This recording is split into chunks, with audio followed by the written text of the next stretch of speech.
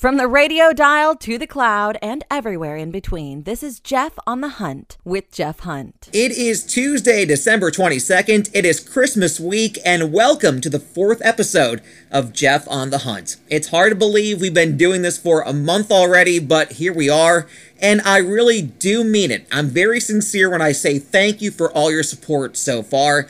It really gives me the motivation to keep pushing forward and wanting to bring you exclusive content like we're doing again this week. We talked to Kenzie McCarter last week, and this week we go to Nashville to talk to my very, very good friend Kendall Phillips.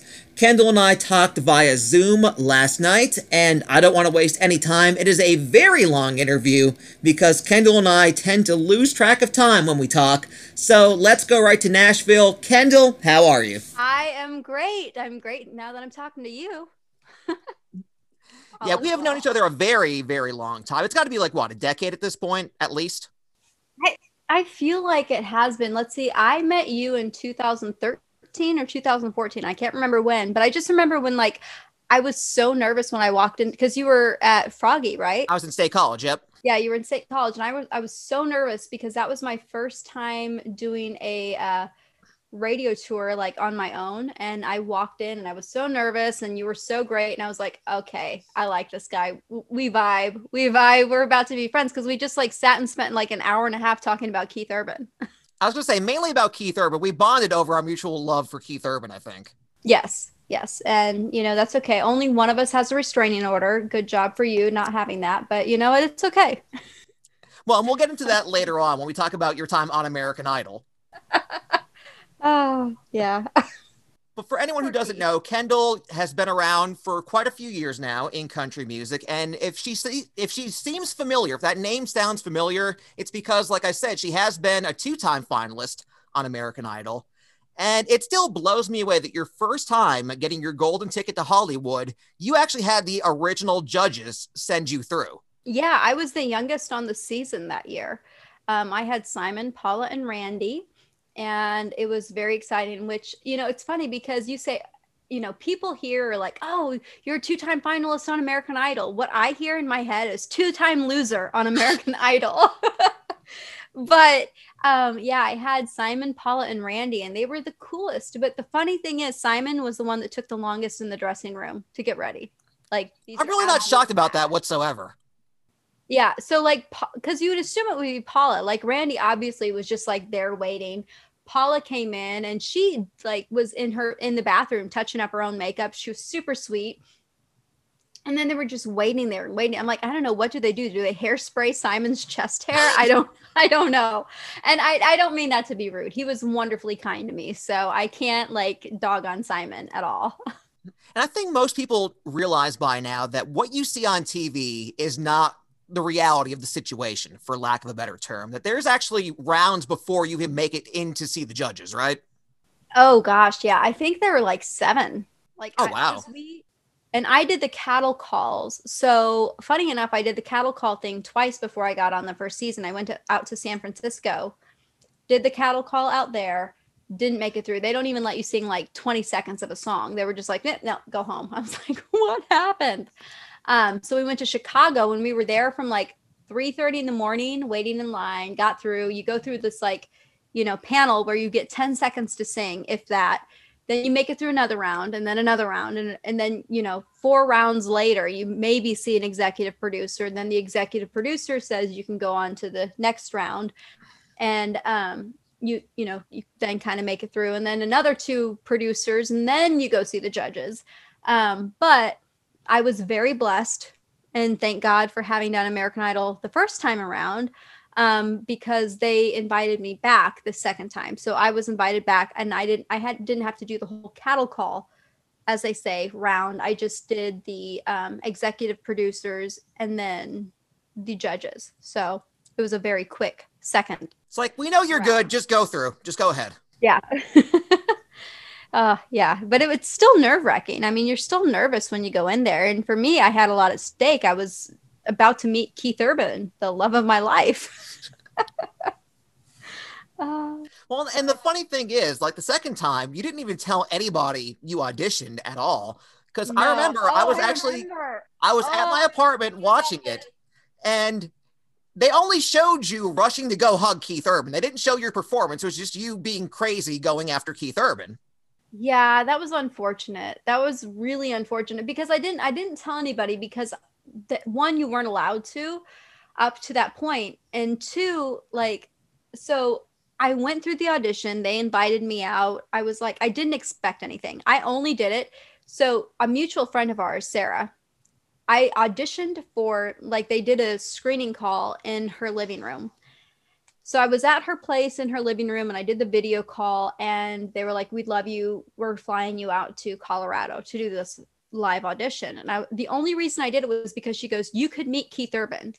And I didn't want to do it. They had emailed me for about a month and a half. And I was like, no, I don't want to do American Idol. I don't want to do reality TV. Like, I've done X Factor. I've tried The Voice. I've tried American Idol. I did the Country Showdown. I was over reality TV.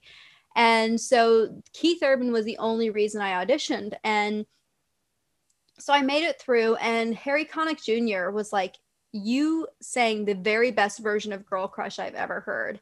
And then Keith was so nice. And then J-Lo was just completely unimpressed. She was just like, I'm just not convinced you're anything more than a pretty country singer. And my heart just sank. And I was like, J-Lo, I'm literally wearing your thigh-high knee boots right now. I am so in love with you. And this is the biggest blow. But then Keith saw this and he was like, he took a golden ticket. And he was like, well, obviously you're going to Hollywood, no matter what she says. And he like came around and gave me a hug. And I just lost it. Like, full on ugly cry. They made a meme about it. There was a meme based on that? Oh gosh, I'm glad you didn't see that. I never saw that meme. No, it was me ugly crying, and it was just like a, oh my god, it's Keith Urban. It was embarrassing. So I didn't tell anybody because I figured, well, who knows what's going to happen, and you're not allowed to tell anybody up to a certain point. So I go out to Hollywood and I perform out there, and literally within the first round, J-Lo was like not having it. And so I got cut. So I was like, well, there's not really anything. I was like, surely they're not going to show any of my content. No one's going to even know I was on the show. And then you're watching American Idol and you go, excuse me. And you sent this screenshot of me on TV. And I was like, oh, snap, cat's out of the bag. That was your exact quote, I think. Cat's out of the bag on that one. Mm-hmm. Yeah, I wasn't going to tell anybody, but then they made a big thing about the whole Keith Urban thing, which honestly I was like, if you just show him with his arms around me, and they did. So I'm okay with that. That's all that matters at that point, right? Yeah, it truly is. It truly, truly is. He's a hero of mine, and I may or may not have stalked him. I can't, like, I say that I'm not a crazy person. I just knew he shopped at one particular grocery store. I know the store you're speaking about too, in Nashville. Yeah. So it's not like nothing ever happened. I never saw him. Like, I just happened to have shopped there a lot. We'll just phrase it that way in hopes. It'd be a very happy accident. Yes. Oh, so special. Well, and the thing is too, for anyone who hasn't been to Nashville really ever, even like once or twice, I mean, for you living down there, I mean, you see country artists all the time. I mean, it's like going to Hollywood and seeing Tom Cruise walking down the street. Chris Young helped me reach soup off a shelf. You never told me that. I mean, he's tall. He's gigantic. He was super kind about it. Super kind. I was just like looking at it going, okay, because I make this seafood bisque and they had cream of shrimp on the top shelf and I couldn't reach it. And so I just saw this out of my peripheral, this very tall giant man coming forward. And I was like, hey, do you mind helping me? And it was Chris Young. And he was like, no problem.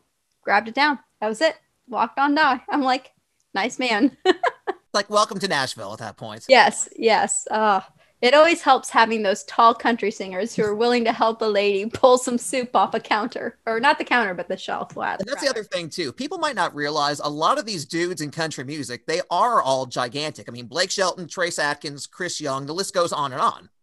Except for Keith. He's still taller than either one of us. I mean, so he's got that going for him. He is. Well, actually, I mean, no, he is taller than me because I was wearing my J-Lo boots and they add like 7 inches. So, And how do you even But walk yeah. in those is the question. well, I can't anymore. So sad. Stupid broken knee. Well, how's that going, by the way? We will talk about that too, because poor Kendall, I always joke, you are very, very accident prone, and you have been since I've known you. I mean, I think that things happen. Like nothing. This is the worst injury I think I've ever had, and it's so bad, and I can't really go into detail about it because I'm still in like litigation. It's really not a laughing matter either, so please don't think I'm laughing about it. Oh, it's okay. I have to laugh about it because I'm normally crying about it, so it's okay. But yeah, if you think shattering your kneecap should be on a bucket list, just don't do it. Like it's really not. But that's literally all I can say about the matter right now, unfortunately. Yeah, it's so painful. I still have a sweet pimp cane though. It's blue. I've had some people offer to bedazzle it, so that's exciting. I Just mean, get your top hat and you'll be set. right? I think I should be a pimp, like a country music pimp. Technically, isn't that a booking agent? But You're not wrong. I mean, you're really, really not wrong. right? I mean, you and I have both been around the industry long enough to know all the ins and outs and who's shady and who's not. And unfortunately, and that's just not even for country music, it's just for the music industry in general. There are some shady characters out there. Everybody's shady to some degree, I feel like. Which is probably why you're better off doing things on your own right now in general. Yeah, I mean, I don't know. It's tough. I know, I mean, this is like just because we're friends and we talk about it, but I recently, even in Nashville, like it's been so hard for songwriters, for just anyone who's a musician. And you think that like I mean, it's hard when you have management and stuff that want female artists, because my first manager wanted to sleep with me. And that's how I lost my record deal, was because I wouldn't. And Imagine that, having self-respect. What a concept. Shocking, right? But now I even have like, songwriters who like, yeah, do you want to co-write? And I'm like, yeah, awesome. And then they're like wanting to co-write, and then it turns into what can you give to me? And I'm like, is my talent and ability not enough? Like, is my co-writing musician skill not enough? Like, what do you want? And then it turns into always it's that. And I ended up I got offered one of the highly coveted like songwriter round spots, and I was so excited because I really thought I'd earned it. And come to find out, this guy who had booked me in was just looking to score, basically. And as soon as I told him no, I lost that round spot. I've never played there again. And it's just, I'm like, come on, guys. Like, what is it? I mean, that should not be a requirement to make it in a town, to have to solicit yourself like that. So it's frustrating. For sure. Well, this is all, kind of in the post Me Too world too, which is even more shocking. Well, and the thing, the way that they phrase it is, it's like, oh, I'm a nice guy. Of course I'm a nice guy. Or they'll be like, no, like I really see wifey material in you. And then the moment you say, well, but that's inappropriate because this is a work relationship. Like, I think you're a great songwriter. I admire you for your talent. Like, let's write an awesome banger song. Like, let's do that. Then you never hear from them again. When you try to reach out and try to play, they want nothing to do with you, but they can. They're the ones that own the clubs, or they're the ones that control the rounds. They're the ones that, control all of that. And it's so frustrating when you sit there and you think, okay, I've really showcased myself well, but I've had 2 co-writes that turned into something uncomfortable, and then a writer's round situation with a very big position in a writer's round here in Nashville that I lost because I wasn't willing to compromise myself, so to speak. Well, and that's kind of like in Nashville too. The songwriting group and the performance group, the Song Suffragettes, actually kind of came out of that entire situation. Kaylee Shore came out of that, Tennille Arts, and a few others, and they had that song "Time's Up," which was about the Me Too movement. Yeah, and truthfully, the only place, and I mean this sincerely, it's one of two places that you can play in Nashville where that's not an issue. And that's very, very sad. And that's where you play every single Wednesday, I think, isn't it? Yeah. So either you have Song Suffragettes, or where another spot that I play, it's called The Row, which is really cool. It's historic. It's where Friends in Low Places was written and sold. Have you heard the story behind that? It was sold on a napkin, wasn't it? Yeah. So so the bartender had, because it's always been an iconic listening room, The Row in Nashville, and these songwriters were racking up like a ridiculous almost $2,000 tab. And the bartender was like, listen, y'all need to close out. You need to pay. Can't keep doing this. And the songwriters were like, listen, you give us 10 minutes. We write a song. If you like the song, we give you the song and you cover our tab. If you don't like the song, then, that's on you. We'll pay our tab, but like, give us 10 minutes. So they write this song. It's Friends in Low Places. They give it to the bartender. Bartender covers their tab. Last year alone, $30 million valuation just for last year.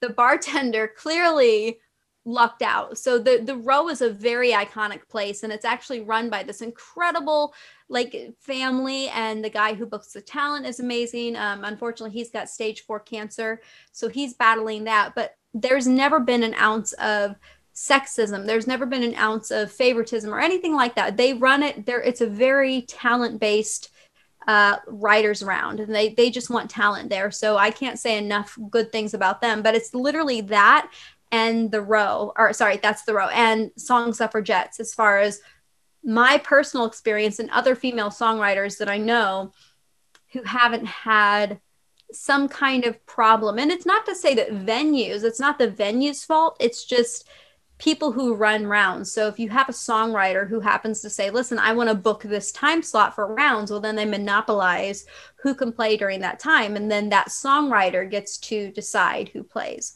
So the venue may not have any idea that this is happening, but the songwriter who's in charge of these nightly rounds is the one that's kind of pulling those strings.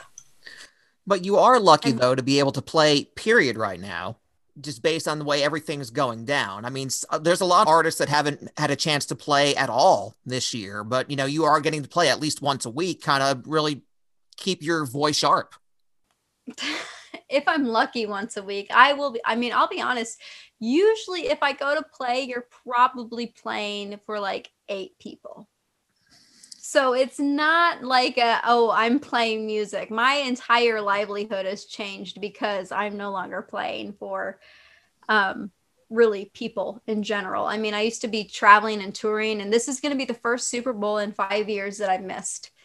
So I miss it. But I don't know. It is what it is. It's a very COVID year. 2020's hit us all hard. So I can't, any commentary I give is going to be matched. So everybody's been hit hard. But you did spend more time in the studio this year. If that's kind of like the trade-off, you released not 1, but 2 singles this year. Backyard Getaway, which is the summer jam as far as I'm concerned. And then I Got a Feeling just came out a few weeks ago. And can we just establish the fact that you're in the music video? I am in the music video. Like when I say that Kendall and I are tight, like I have literally slept on Kendall's couch in Nashville. You did. But you got the bed the last night. I did. We have some stories. We could spill some tea if we wanted to. That'll be for a later edition that will only tell a very select group of people. Oh, I like that. They'll have to have a passcode to get into if we really. It'll be a very private Zoom meeting that will not be recorded. And if anyone hits the record button, they are out of our lives. They'll be Feliz Navidad to us. Oh, that's my new line. You're Feliz Navidad. Are you serious? I saw that in a meme like a week ago, and I've been using it ever since. It's fantastic. I'm stealing that. I'm using it now. You're Feliz Navidad. And I'm sure there's a few people. I probably know the people that you would like to use that line on. At least a few of them. People. You know all of them. But the video shoot back, it was July or August. I think it was July, right? The video shoot. July. It was a whole heap of fun. I mean, it was blazing hot in Nashville that day, for one. It was hella hot. And it was also fun. We had a kiddie pool, which you helped fill up. Yeah, your dad and I both filled that up. Numerous trips back and forth to the bathroom. Yes. Well, I have a water spigot, but somehow it broke. And so we had to use buckets. And then the vodka shots, just like, because I had assistants, I had helping to make shots, and they didn't know that you're supposed to mix shots. They just brought vodka shots to everybody. It was something. It was really something. I just remember by the end of the night, we were all kind of like, whoa. I hope we got content. And what's so funny is when I watch back at that content, you can tell when sober Kendall begins and drunk Kendall takes over. And you can tell that with everybody. Just like the beginning of the video, you're like, oh, this is pleasant. And then at the end, you're like, how are they standing? Well, and my suggestion would be, if you go watch the video, watch the scenes where it's just the girls only, because that was the last stuff that was shot, where it was just you and the other girls. And that's really when the fun began. It really was. I mean, that was some magic. We were all drunk girl magic.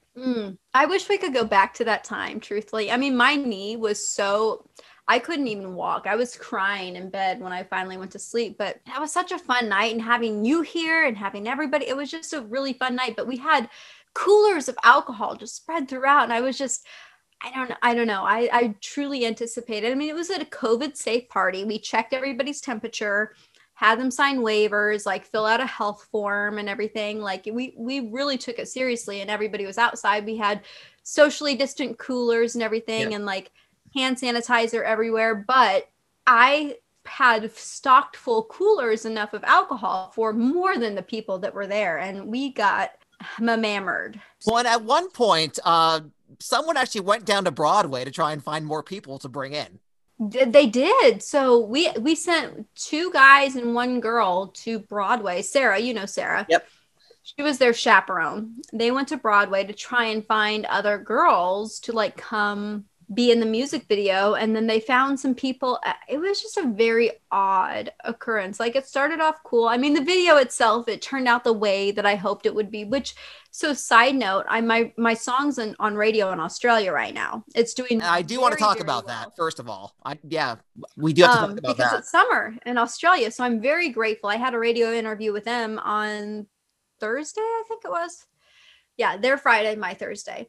But it's like my promoters and everything, they put it on CMT down there. And I was like, okay, I just did this as like a music video. I thought it would just be for, it's a drunk video. Like, I tried to explain to them, like, this is not a high class production. We filmed it on 2 iPhones in your backyard. Yes, a drunken 2 iPhone video. Like, don't have high hopes for this, please. But they're like, oh no, mate, we'll put it on. I'm like, okay. Oh, say a prayer. But yeah, so your lovely mug is on CMT Australia. It's kind of cool. What a time to be alive. Yeah, they probably just played at like 2:30, 3:40 in the morning, some obscure hour, which is funny. It's like what radio in the States does for my songs, but it's for their music video. But they play me on like everything. I have a screenshot where the only artists they added to their rotation were Ariana Grande, Miley Cyrus, and Stevie Nicks, and then Kendall Phillips. And I was like, wait, what? That's a pretty impressive company to be in. I cried. I wept. I did not know how to handle it. And I looked at it and I was like, wait, like, you know, I'm nobody, right? My promoter's like, don't say that. I was like, oops. Well, for people that don't know, and I feel like I'm saying that a lot because there is a lot of inside baseball going on here, kind of like how the industry works. But obviously here in America, as you know, to get on the radio, it helps to be on some kind of label, whether major label, independent. Your odds are better if you're already signed. But over in Australia, the UK, wherever, other countries, it doesn't really matter as much because if they like the song, they're going to find a way to play it one way or another.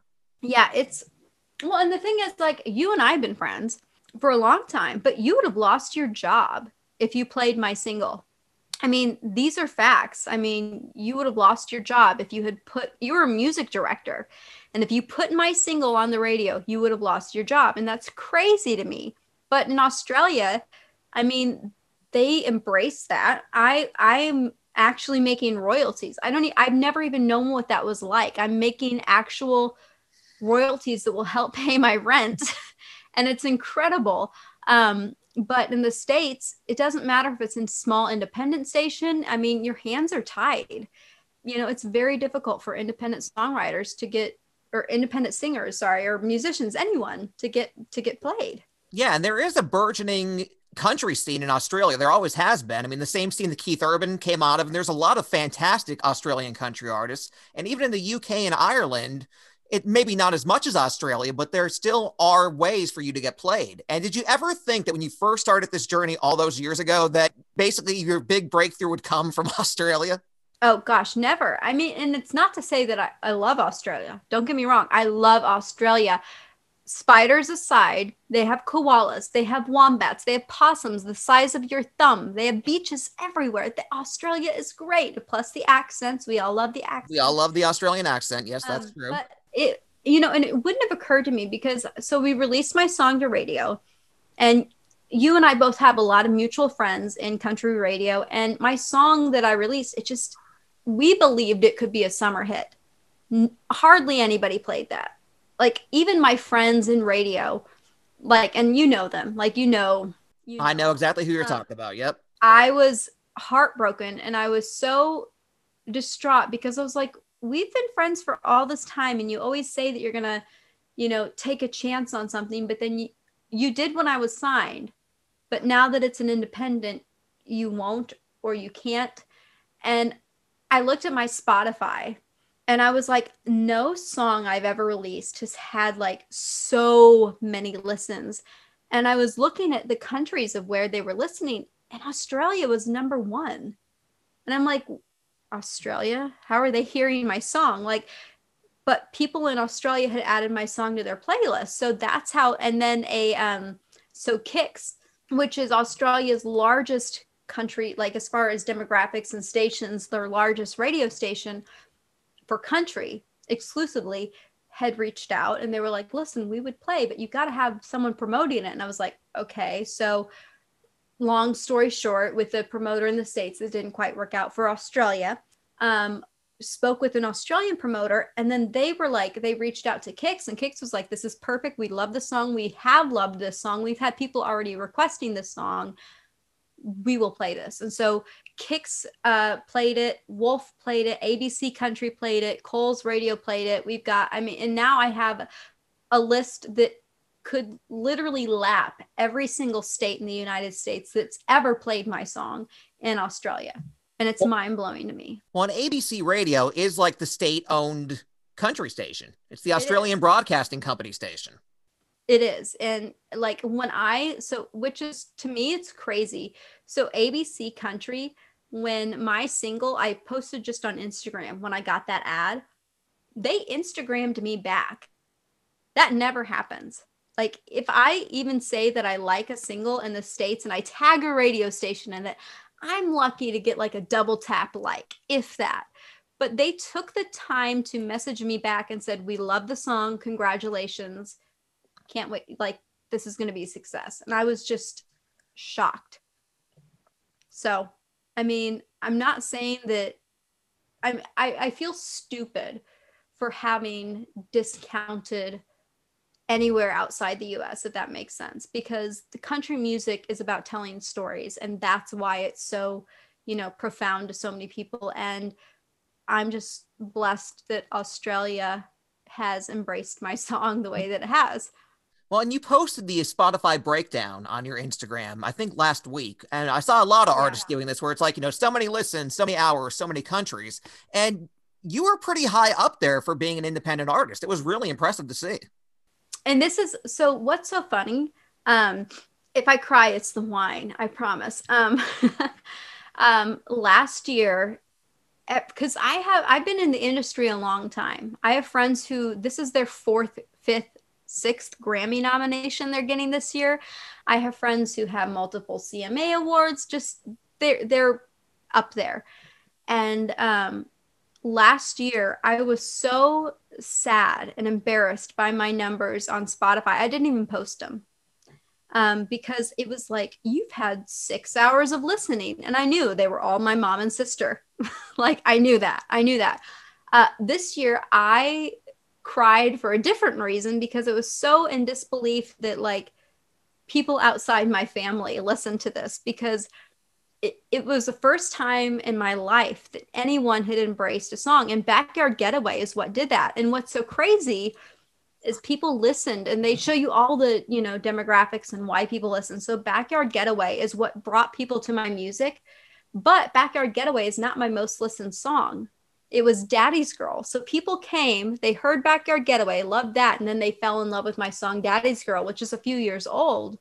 But that's then kind of what got people hooked. So I'm just hopeful that it continues and it continues to build. But yeah, it was shocking. Like, I didn't expect that at all. I truthfully thought, like, I knew my numbers for Backyard Getaway were decent.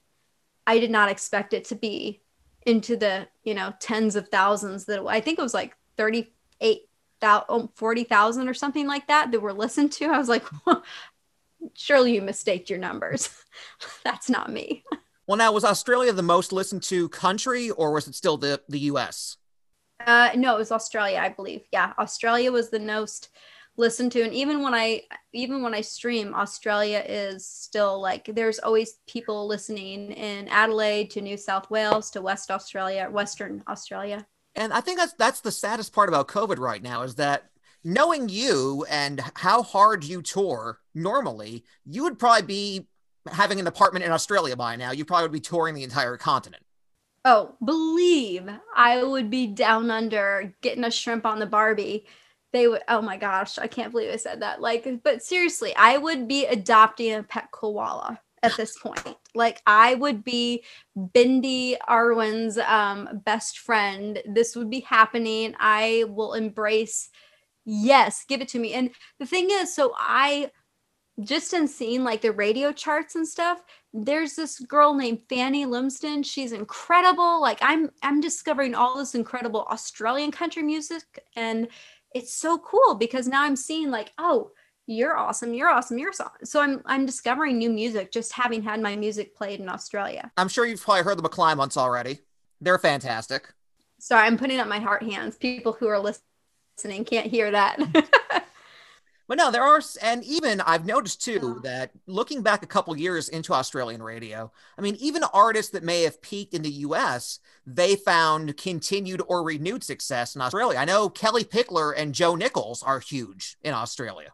Well, Ray Lynn is, as well, absolutely. Gosh, Ray Lynn's technically, she's on Florida Georgia Line. Technically, they're out their label, but she's an independent artist right now, and she had a #1 in Australia. And truthfully, so seeing her, we have a very close mutual friend. And so seeing that through them, she was the one that kind of convinced me to take a leap in Australia because I'm not working. I can barely pay my rent. I'm broke. I make no excuses. COVID's hit me very, very hard. So has my knee injury. And I was like, I just can't risk the money to try and promote my song in Australia. And that's kind of what, they were like, listen, Ray Lynn, in the States, as a female artist, it's very difficult to get played. She had 1 or 2 minor hits, but Australia, certainly not what she deserves. But again, no, #1. No, not what she deserves. Like, and her latest song, that was so freaking bomb. I was like, are you kidding me? Her latest album is so fire. I am angry that it's not #1. Keep Up is a jam. Keep Up is a vibe. Right? Keep Up was my vibe. I was like, yes. Oh, and Baytown, like the whole Baytown, like I could get into it, but just like the whole image she kind of cultivated around that album title and that album concept. Yeah, but she's doing really well. She had a #1 in Australia. So I was like, okay, if I can take a chance. And then I met with this promotion company, and they were like, listen, we really, really, really believe in you and your music. And I was like, yeah, but people say that, but then they want, what do you want? Like, what do you want? What's the hook? What's the catch? We know there's something coming here. Something. And so it's called Australian Radio Promotion. And they were literally like, we believe in you so much that we're just going to show you what we can do with your song. But like, use us for your next song, basically. And so they went out and they took the reins, and I was astonished with what they were able to do and what they did just out of like the grace of their soul, essentially, to get my music out there. So I'm grateful for every single Australian, not just my kangaroo no-fly list. He's technically not Australian, we learned, but it's okay. Yeah, that there's a long inside joke that we subtitled Operation Roo. Yes, we did. It was, I think then we shortened it to Opru. Like it was just Opru. Opru. Oh my gosh. We made it hashtag friendly at that point. Yeah, really. Opru. Oh, God bless. I thought about adding that to my stand-up routine at one point, but then COVID happened and I broke my knee, so I can't stand up for anything anyway. Well, I think it's really funny, though, too, that you're actually kind of working two singles concurrently right now for the first time in your career. I mean, Backyard Getaway is current in Australia, and then I Got a Feeling is kind of, if you want to call it, the current single for the States. And so, yeah, Backyard Getaway is current in Australia. It's so weird to me to even have that option because it was normally like, okay, so I can't afford this. And I have two other singles that I'm trying to space the release of. And then I'm also recording in the studio now a completely different set of music that people will just, I hope, embrace. Like these are songs that on YouTube people rally behind and are excited by.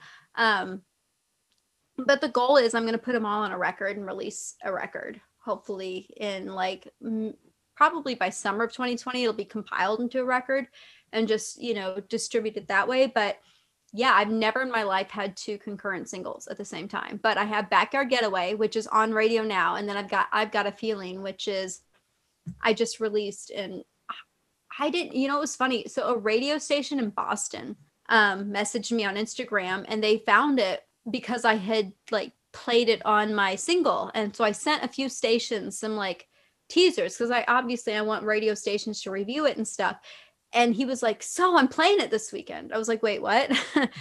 It wasn't even on iTunes yet. And he was playing it on the radio in Boston. So that was pretty cool. Definitely a first. Well, I think we're kind of getting to the point though, too. And especially for you, which, I'm rooting for you 110% every step of the way. But I think just for any independent artist right now, it's as good a time as any to really kind of throw their hat into the game, because we're starting to see a lot of smaller independent artists and a lot of smaller independent labels really kind of starting to pick up steam on radio. I mean, look at Gabby Barrett. And even Tennille Arts. Tennille Arts is top 20 on an independent label. Tennille Arts, I got turned on to her because two of my friends who I co-write with wrote a lot of her songs. So they wrote with her and wrote a lot of her songs. And so I fell in love with her years ago because of that. And my song, like my go-to song when I was in my breakup phase was the I Hate This. Do you know that song? Yeah, we played that when I was on WXCY. Yeah, so that was my favorite song. That's my, still to this day on my phone, that's my most listened to song is I Hate This. Because it is just that like, that guitar line, it's just genius. And like I could girl crush on her all day long. But anyway, so she ended up liking one of my posts and like we kind of like got to back and forth messaging and stuff. And I was like so starstruck. And I messaged my girlfriends who write with her and I was like, I'm having a panic attack. And they're like, you need to calm down. I'm like, but she's so big. And they're like, but she's so nice and normal. Don't be weird.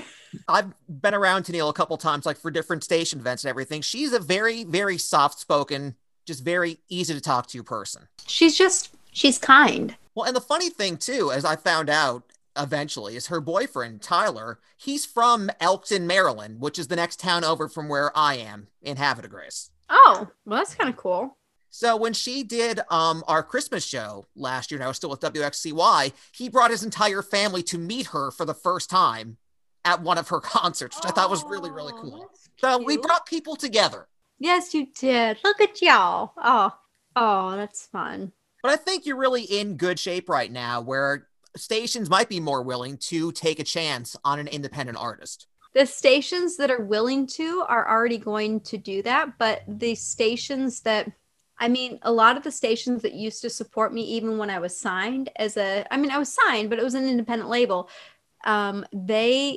They're not supporting now. And I think that was probably the most hurtful thing of all, because we see these people at CRS We follow them on Facebook. I personally am invested in their children's lives, their happiness, and all of this stuff. And I write Christmas cards and just all of this stuff. And I'm like, my heart was so hurt by that. And I'm like, I thought we were friends. Like, I thought if anyone you were going to take a chance on, this song was so, I thought the song was fire, but then you as a radio executive were like, yes, this song is fire. You drove down to be in the music video. You wouldn't do that if you thought that the song was, garbage. The fact that they never took a chance to just spin it. I'm like, I don't care. Like, if you don't really believe in it and you want to test it, spin it at 5 a.m. No one listens at 5 a.m. Spin it at 4 a.m. I'm okay with that. But at least you're getting it out there. And they didn't. And it was really, really disheartening. And I kind of lost belief in the song until Australia came and they really rallied behind it. Well, and here's some inspiration for you. And to kind of piggyback on what you just said. We all know the band Guns N' Roses. We're both fans of Guns N' Roses. You know how their big break came, don't you? No, I have no idea. The Welcome to the Jungle video, MTV wouldn't play it at all. David Geffen personally called the head of MTV, said, listen, you owe me a favor. Just play the song once. Play the video once at like 4 a.m. and see what happens. They played Welcome to the Jungle once at 4 a.m. The requests poured in. Literally, the rest is history.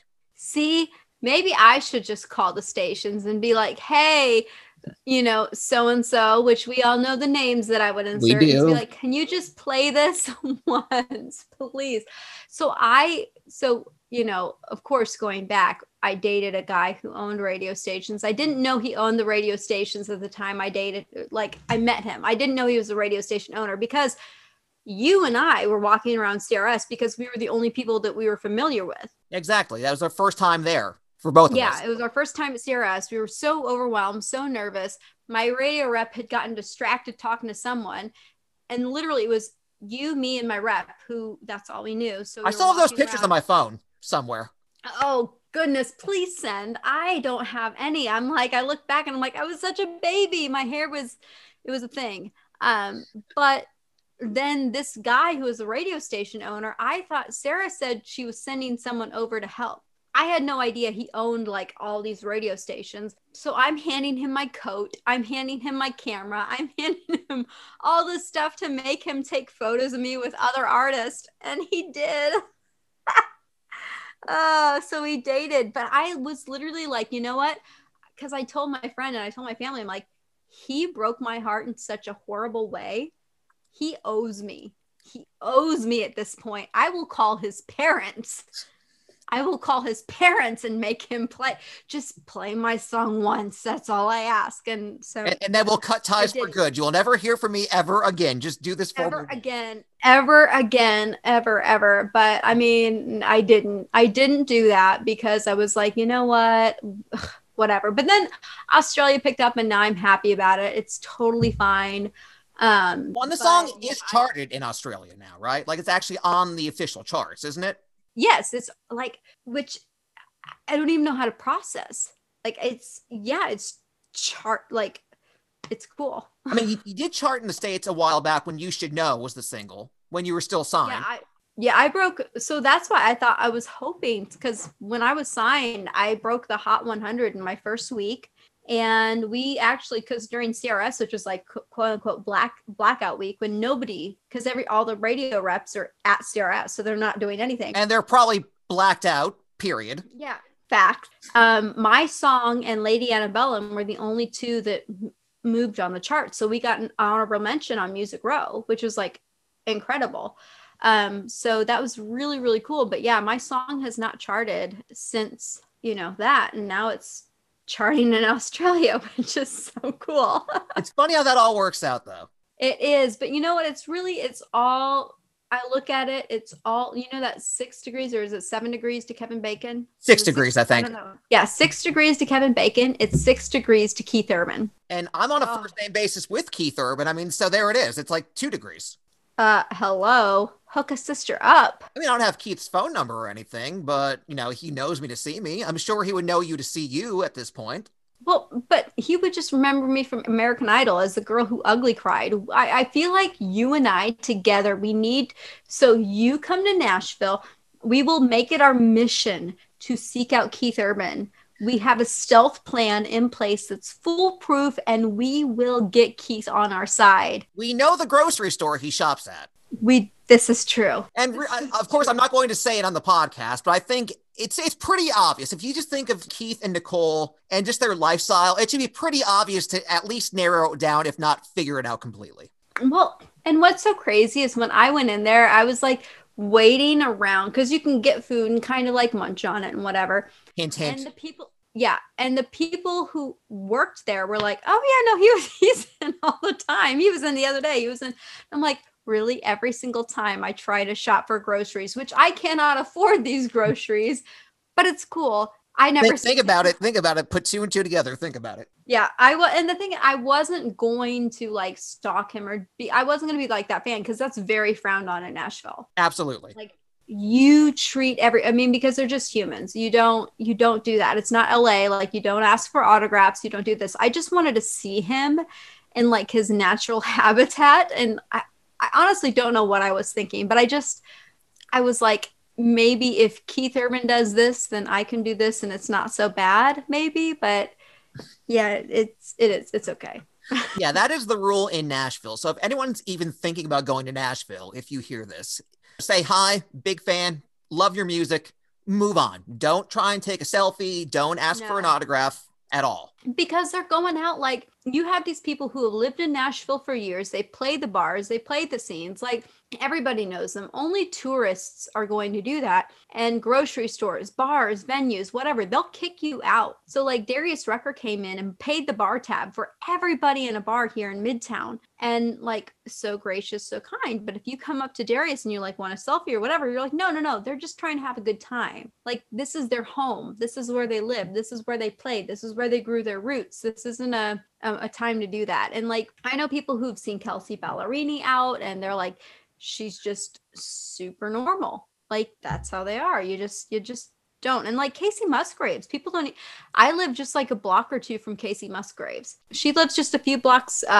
Well, yeah, people who don't know, but you know where I live. Yeah, we won't say it so none of the crazy stalkers show up at your door. Yeah, but like she just lives a few blocks away from me, and she still lives in the same house that she bought when she first lived here. I mean, I think she's selling it now because they were like splitting their assets or whatever, but now they're working it out. I don't know. All I know is she still lives in the same house in XYZ part of Nashville. I mean, I could technically walk to her house if I wanted to. That'd be interesting just to see what happens. Make sure you film it too. I didn't, but I'm not going to lie. I did pull it up on Google Earth because I know the people who are selling her home. Well, and the thing is too, with Nashville, especially, I mean, yes, it's a city. And when you think of Nashville, you think of big city and the skyline, the Batman building and everything else.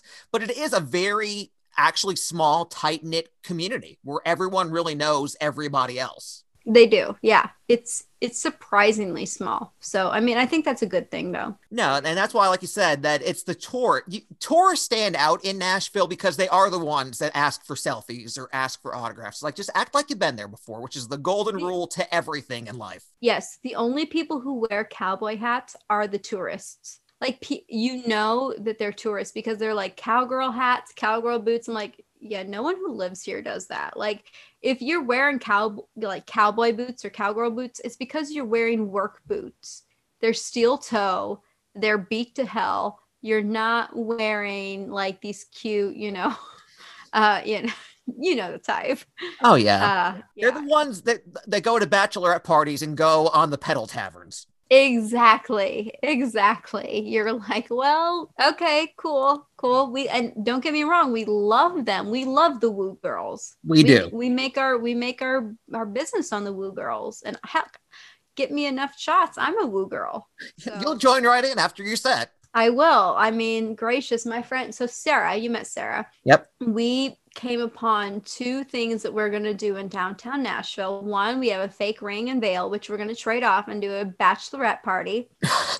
fake bachelorette party. Because we can walk to Broadway from where we live. So it's, why wouldn't you? And then the other one, we're going to go on Rumspringa and we're going to dress up as Amish, which I'm sure that's politically incorrect. But it's also hilarious. We're going to go to Goodwill, get some old phones, go on Broadway in our Amish getup. And because her name really is Sarah Elizabeth. So she's going to be Sarah Elizabeth and I'm going to be Mary Sarah could work. Yeah, so we got it because her name is Amish because she grew up in Amish country, Pennsylvania. So I mean, she really is. So we got that like out. But then we're just gonna go on Rumspringa and on Broadway and let the drinks flow. You've convinced us to leave, get excommunicated. Yes. Well, I mean, but on Rumspringa, you can go and get wild, and then you go back to your family. So that's the whole goal. You got it. You have to have your season of wilding out. And so we're gonna do that. We're gonna get wild out and. We're working on our buns and our hair and it's going to be lovely, horribly inappropriate, but it's also a way to get free alcohol. And again, if you know Nashville, you know the drinks are not cheap. No, they're really, well, but see, the thing is they are cheap because I lived in Philly and I go to Vegas a lot for work. Well, I used to before COVID, but yeah, you go and you get a vodka cranberry and it's $22 versus here you're like, oh, it's $8. Okay, I can do that. You can at least buy two. Cheap. Yeah, they're not cheap. These are facts. You mentioned the Amish country and just Amish people, maybe in a slightly inappropriate way, but you did. Horribly. And you know where I lived in State College, it was a pretty big Amish area. Like you go 10 minutes outside of downtown State College. I mean, it's Amish country. One of the funniest things that ever happened to me in my 7 years in State College was we did a live broadcast at a little independently owned country department store in the Amish part of Central PA. And I'm standing there doing my thing. And I kid you not, Kendall, I may have told you this at one point in time or another. A young Amish man pulls up on his horse and buggy. And we all know my frog name was Hopper, which I will never live down for the rest of my life. But I kid you not, he yelled from his horse and buggy, "Hopper, play some Alan Jackson." I'm like, what just happened? Which Amish aren't technically supposed to listen to music. Apparently not, but he loved him some Alan Jackson. I made sure he played some Alan Jackson for that fella. I'm proud of you. Go you. Go Hopper. Yeah, because when I met you, you were Hopper. Yeah. Mm-hmm. What's so crazy is, so I thought your name was Hopper for like the first hour we were together because I didn't know. They were like, "Okay, you're going to blah, blah, blah, Froggy. Here's your contact. It's Hopper." And I was like, okay. I was like, "Hi, are you Hopper?" And you're like, "Yeah." And like hindsight, your disdain for me calling you Hopper made so much more sense. Did I side-eye you at the time? Oh, you were just like, "Yeah, I'm Hopper."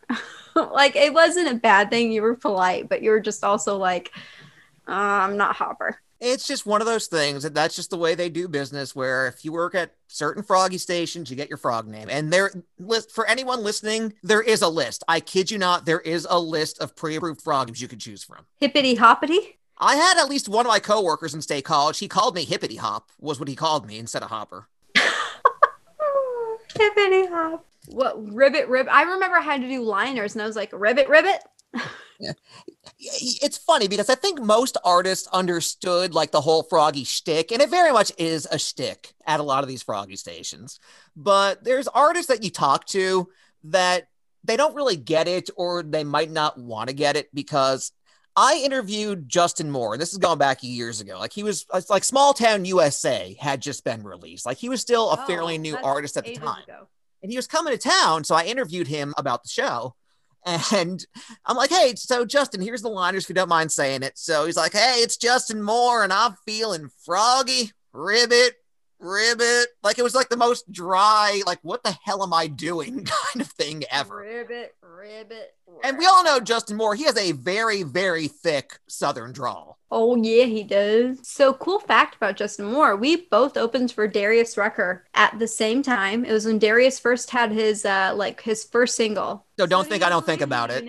Or not that one. That's not even Darius' song, but his what was that? Don't think I don't think about it was the absolute. Don't think I don't think about it. It was right before the one about his kids came out. So he was the headliner. So funny enough, Lady Antebellum was the mainstream opener. It was Darius, Lady Antebellum, and then Justin Moore and I were like the nobodies. And Justin was talking about how he got his record deal, and we were he's a great guy. He's compact human, but big voice. And he was telling the story. He was talking backstage, and we were kind of like, I was like, yeah, I'm just trying to sing, make a living. He goes, trust me. He goes, so I just got married, and my wife on our wedding day. So he goes, I had been blowing off these creditors for a long time, and they were repossessing everything I own. And I didn't want to tell my wife because she was planning a wedding. He's like, I should have. I really should have. Like, that was he goes, hindsight, bad move. But he goes, this guy was coming to repossess my truck. And I was like, oh my God, they literally repossessed his truck while he was getting married. And he's like, we don't have a vehicle to get, just married. Nope. No way to get back, because they repossessed his truck. And his manager goes, okay, you've got this deal, this record deal. You need to sign here. He's like, I should read this. He goes, you don't have a vehicle to drive in. You sign this deal. He goes, it doesn't matter what happens. You sign it. It's Big Machine, obviously, was who he signed with. But he was like, you sign this deal. And he did. And he's like, thank God I did, because I was able to go back and get my damn truck back. Yeah, take your advance money and get your truck back. Well, they don't give advance money now. Everything's a 360 deal now. Yeah. And again, inside baseball, what a 360 deal is that the record label you sign to, they get a cut of not only your music and your publishing, obviously, but also your touring revenue and your merch revenue. It's like an all-inclusive kind of deal. And now with like digital streaming and stuff, they get that. They also get, like, if you have YouTube or Instagram or whatever revenue, they get that too. It is definitely a game to be in the music business. Yeah, we'll just put it this way. So there's a band that used to be very big, signed to one of the biggest labels in the country, which was partially owned by one of the biggest artists in the country. You'll know. And I'm trying to think about this in my head. I'm drawing a blank, but we could talk about that after we stop recording. They've won Grammy Awards. It's a band. And one of those band members has been working at a Starbucks here in Nashville to pay out their debt for the label. I did not know that. Well, and see, that's the thing too. People may think that once you're signed to a deal that it's all rosy and that, you're golden. But what they don't know is that when you go into the studio to record an album, you have to pay all that money back. Well, and not just that. So they decide they want to dress you a certain way. They want to put you in a certain hotel. You have to pay for all of your tour, like your band, your musicians, your bus, your set dressings, all of that comes out of your pocket, and they charge interest on it. Just think of it as a very high interest home loan, which you don't know the price of the house you're buying. You may think you're buying a $500,000 house, but they're like, gotcha, it's $14 million, and you pay interest on that. And when you get your royalties back, it's not, okay, so we pay each other, split down the middle until all of it's paid off. No. You pay them, and they still collect a percentage. It's a lot. Now, you don't make any money until you pay it all back, basically. Yeah.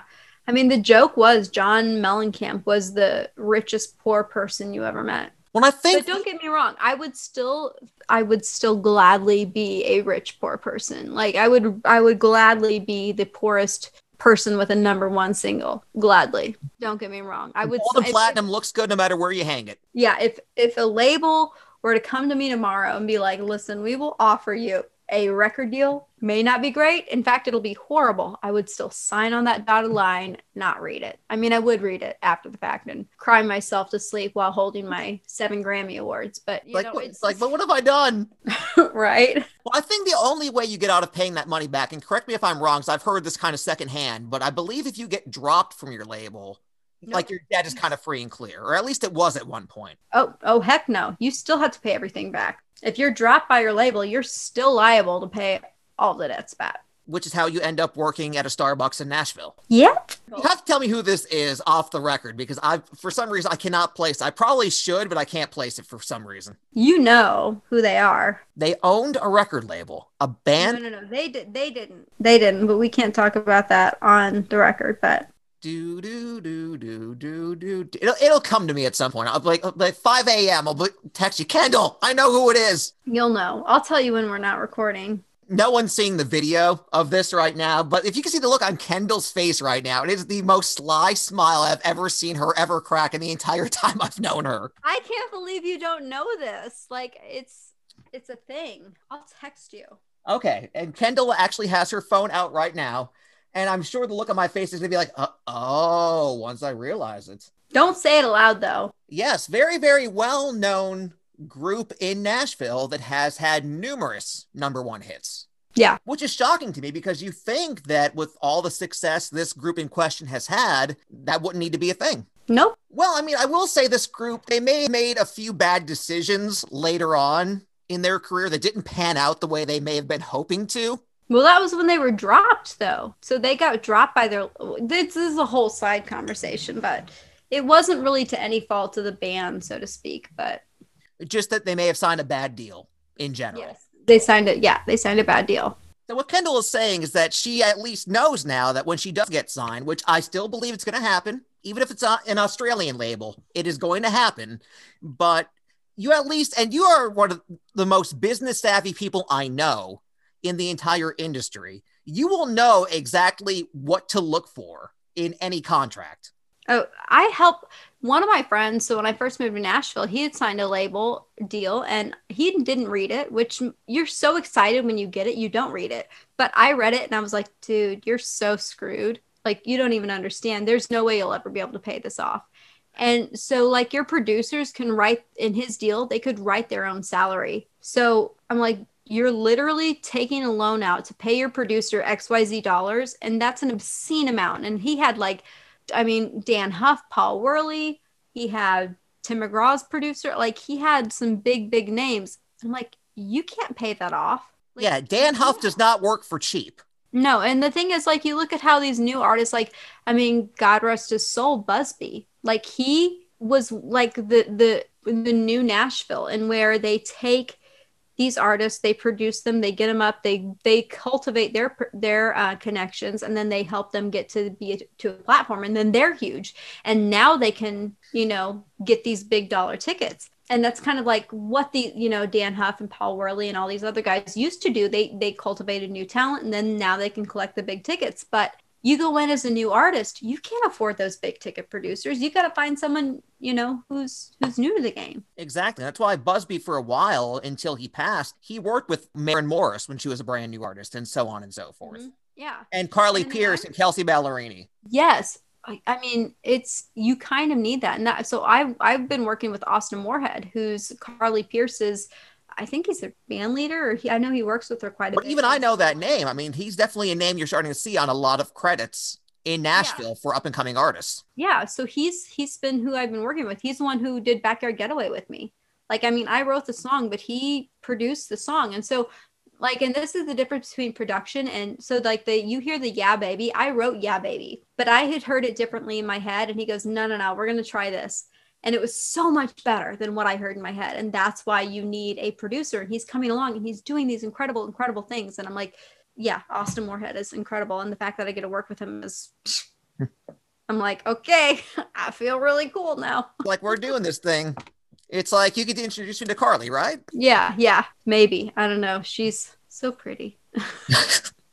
Well, and the funny thing is, too, I mean, the way any artist, when they go into the studio, the way it works, like I've heard, obviously, a lot of early demos before they come into like the final mix and master phase. And what you hear on the demo recording is oftentimes not what comes out as the end result. No. I mean, if I were to play you my video for the first time I wrote Backyard Getaway, I posted an acoustic video online, and you were the first person I sent Backyard Getaway to. I remember that. Like, this song is, I was like, what do you think? I think it's awesome, but you would know, like, you're in the scene, and you were like, this song is fire. And I was like, yes.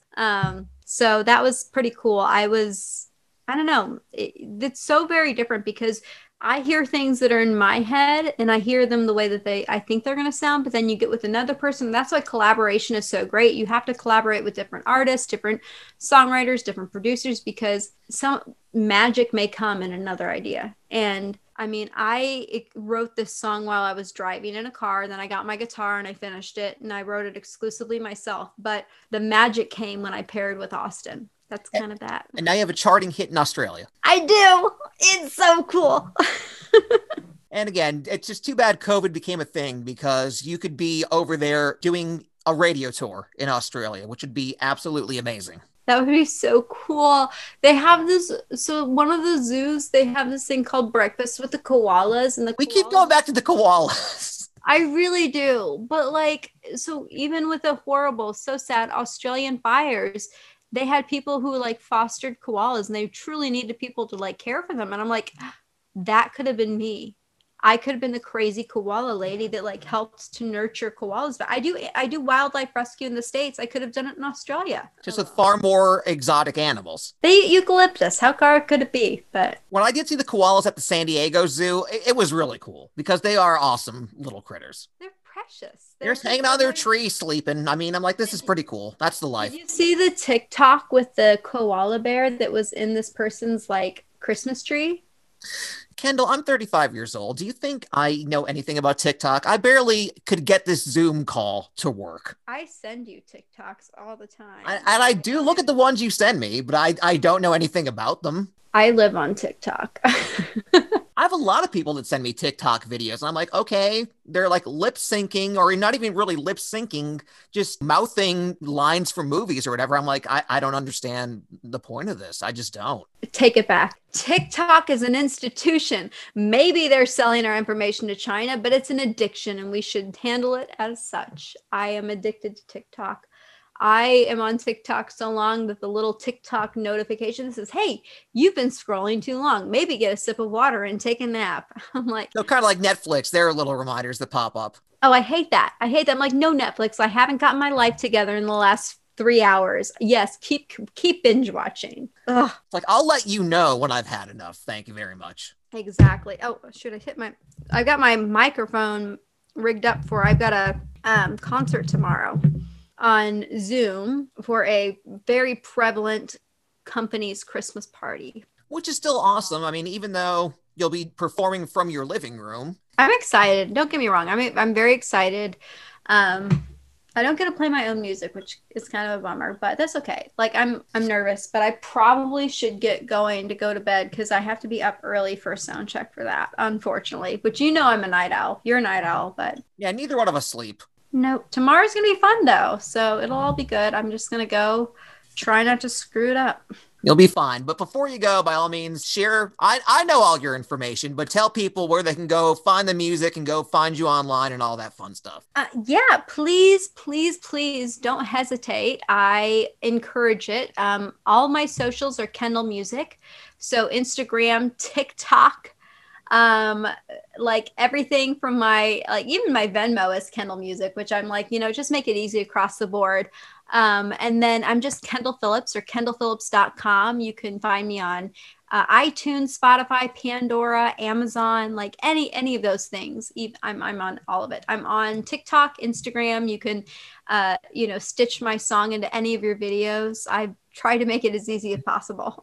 And go stream and or buy Backyard Getaway and I Got a Feeling. Yes, please do. And of course, subscribe to Jeff on the Hunt, which, Sure. by the way, can we just establish that I had told you needed a podcast for how long? A while. See, really quick before I let Kendall go, you have to understand that she is the one person I've known the longest. She is not afraid to get my butt in line. And I love you for this, but you don't sugarcoat anything. You just call it the way you see it. That's the Capricorn in me. And I saw a meme and they were like, the Capricorn, it's like, if you're trying to tell your problems to a Capricorn, it's like, press 1 for my advice, press 2 to find someone who will sugarcoat it for you, because it's not me. And I'm like, that is so me. I am very dry. Like I have a big heart, but I'm also just like, no BS. And I'm like, what are you doing? Obviously that's not working. Do this. Duh. But yeah, I've been telling you for so long, you should do a podcast. And I'm so proud of you for doing that. And it only took me getting laid off because of COVID to make it happen. But here we are. But here we are. It's still a thing. That's the important thing. We got here. Exactly. I'm proud of you. I'm so proud of you. Now, if I'll just take the rest of your advice, we should be fine. Please do. Actually, on the podcast, now that we're recording, can you confirm in front of all the audience that you're going to just take my advice and we will be either roommates or we'll just be like living it up, tearing up Nashville come May. Hopefully sometime next year. I mean, that would be the goal. But I mean, Kendall and I talked about this before we started recording, is that we've decided that we need to be roommates And we need to start our own like reality TV series because it would just be the most debaucherific thing ever. I think I just made that word up, but it would be absolute mayhem. And we would probably, we'd probably have to air it on. No, never mind.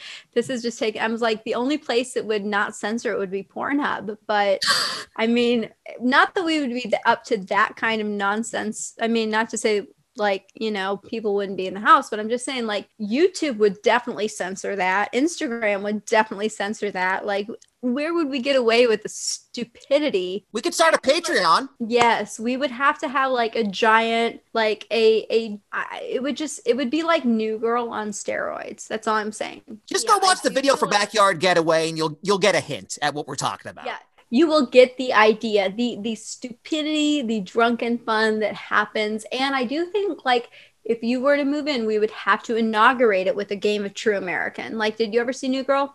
Very, very little. Okay. Rewatch. You'll understand. Watch, for anyone who out there who's listening, watch True American. Like that would be the inauguration to his moving in would be True American Game. So YouTube, New Girl, True American, just search for it as Kendall takes a sip of wine. I know, it would set the standard. So yeah, so I used to drink wine out of glasses and I was like semi-fancy. Then during COVID, seriously COVID, I would just drink wine from a straw.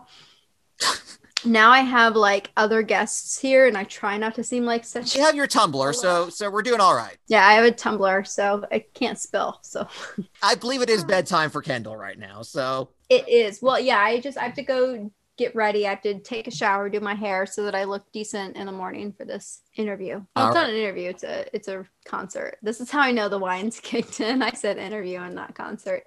God bless. Again, Jeff and I would be great roommates. All right. Well, again, thank you to Kendall for joining me. I really forget it's in an interview when I talk to Kendall like this because you see, we just go on and on for like an hour. We talk about anything and everything. I truly think we could have a bomb reality TV show. That might be our avenue. You should even come down here. It might be. You should just come down here and you could be my manager. You know enough people in the city.